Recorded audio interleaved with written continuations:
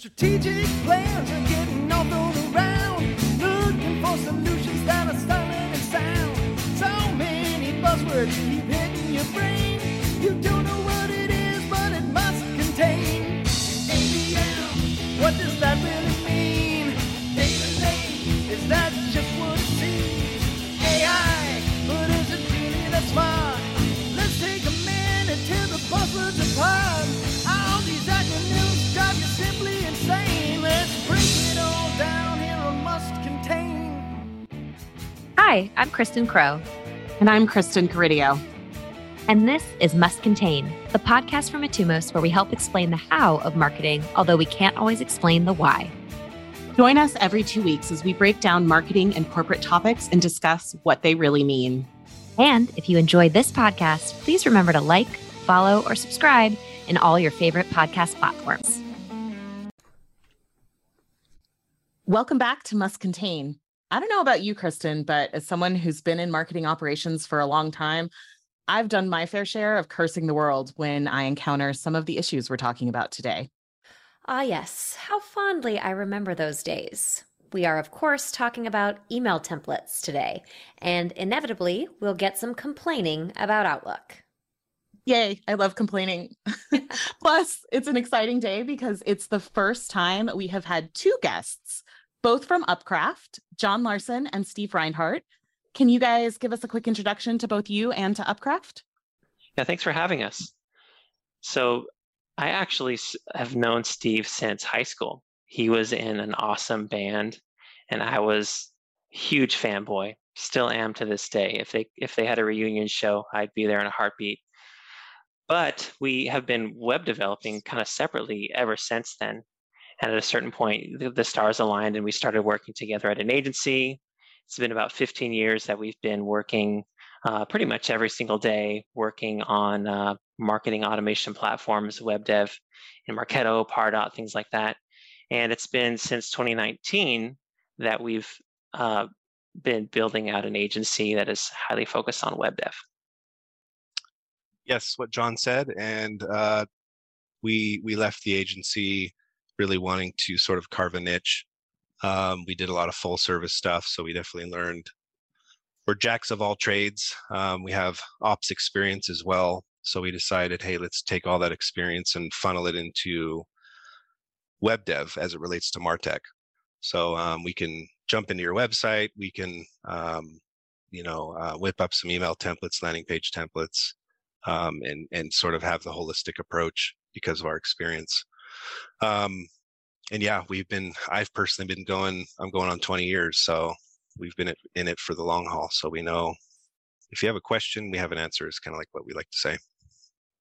So we usually start by asking our guests to define our buzzword of the week. But in this case, I think it might be better just to have you give us a quick overview of what you think of when someone comes to you and says, hey, I need email templates. It's usually one of three people we're talking to. The first would be like a new Marketo user who's looking to scale their operations fast. The second would be somebody that has legacy templates that are old. Maybe they look a little bit dated. They're not rendering correctly. So there's definitely a need for new templates when they just don't look good and aren't performing right. And then the last would be somebody who's going through a rebrand and they need something new to match the launch of their website or something like that. So when marketing operations managers come to you with these email template needs, what do you think is the biggest source of misunderstanding in how they are thinking about them? Well, it's pretty common that we start to talk to marketing operation managers and they haven't really thought through all of their use cases for what they want this email to do. So it's common that in real time we figure out, okay, we need you have webinars, you have newsletters. Do you have operational emails and autoresponders? Like, what are all the different things you need? And then the other thing that can kind of be a little bit of a misunderstanding is like, who's going to design this? Have you internally talked to your design team and gotten them on board with this email template design process? Are they busy? Do they not have time for this? Do they have a branding guide that they can send over to our team and we can kind of run with it? So these are the sort of things we kind of have to run through and get cleared up early on. Yeah, another aspect is from a code perspective, a misunderstanding as to what emails can actually do and accomplish. So we have to sometimes tame some requests for embedded videos and kind of explain that, some fancier stuff can't happen in email. And to speak to what John said, designers and design involvement, just the limitations there, and knowing how to actually, code for email specifically.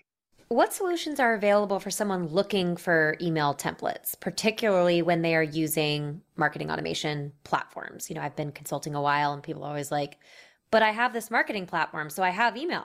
I'm like, so what are their options? Well, there's a lot of options these days. If we just speak of Marketo, the first option is you can use their starter email templates.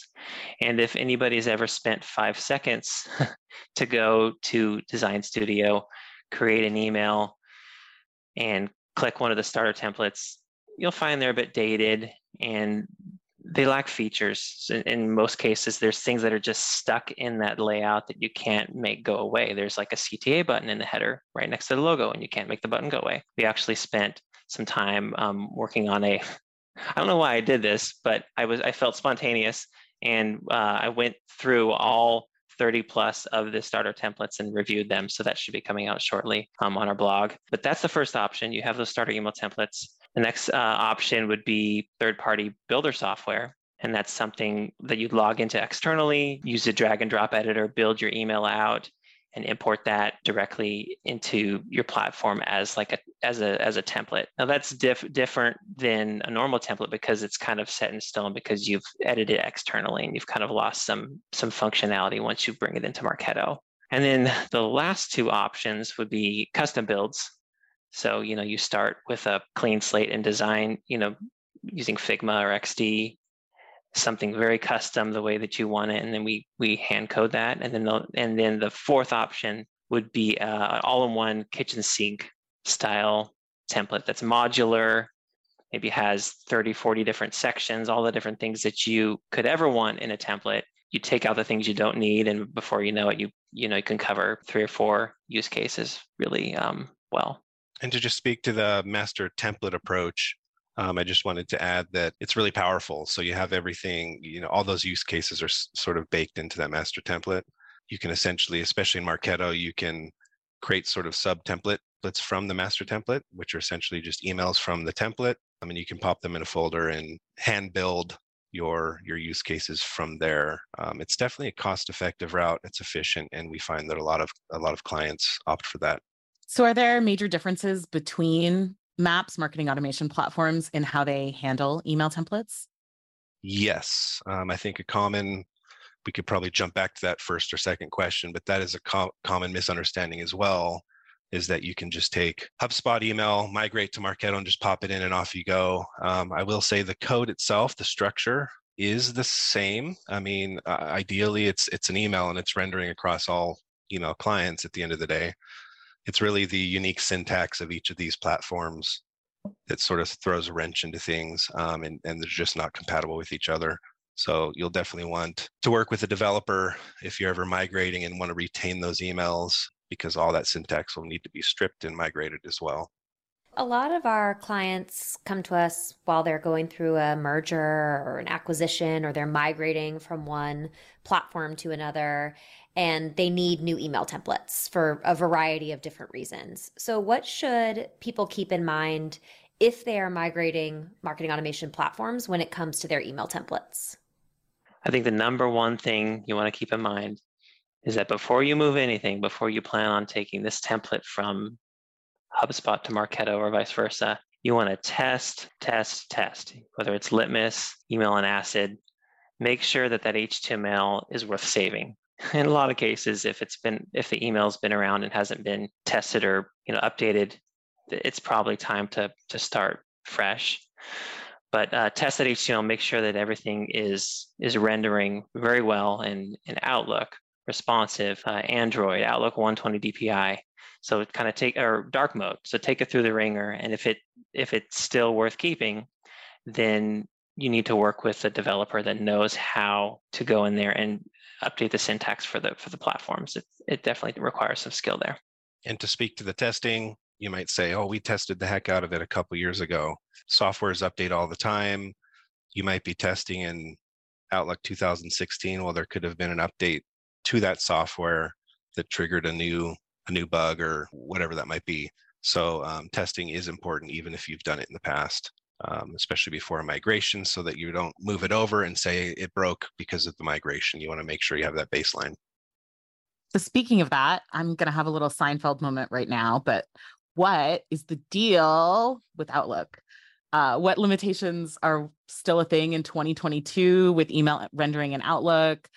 What are you guys seeing that relates specifically to that platform? Because I think that's the one that almost everyone I know in marketing operations has really banged their head against the wall about forever. Yeah, Outlook is still an issue. We like to call it job security in email development land. But at the same time, we would love to see some of those issues go away in future Outlook releases. But to speak to the big ones, rounded corners on buttons or any sort of button radius style is just not gonna hang in Outlook. There is a bulletproof button that, when used, is starting to cause, like I said earlier, with the ongoing testing, it's starting to cause issues in some web clients.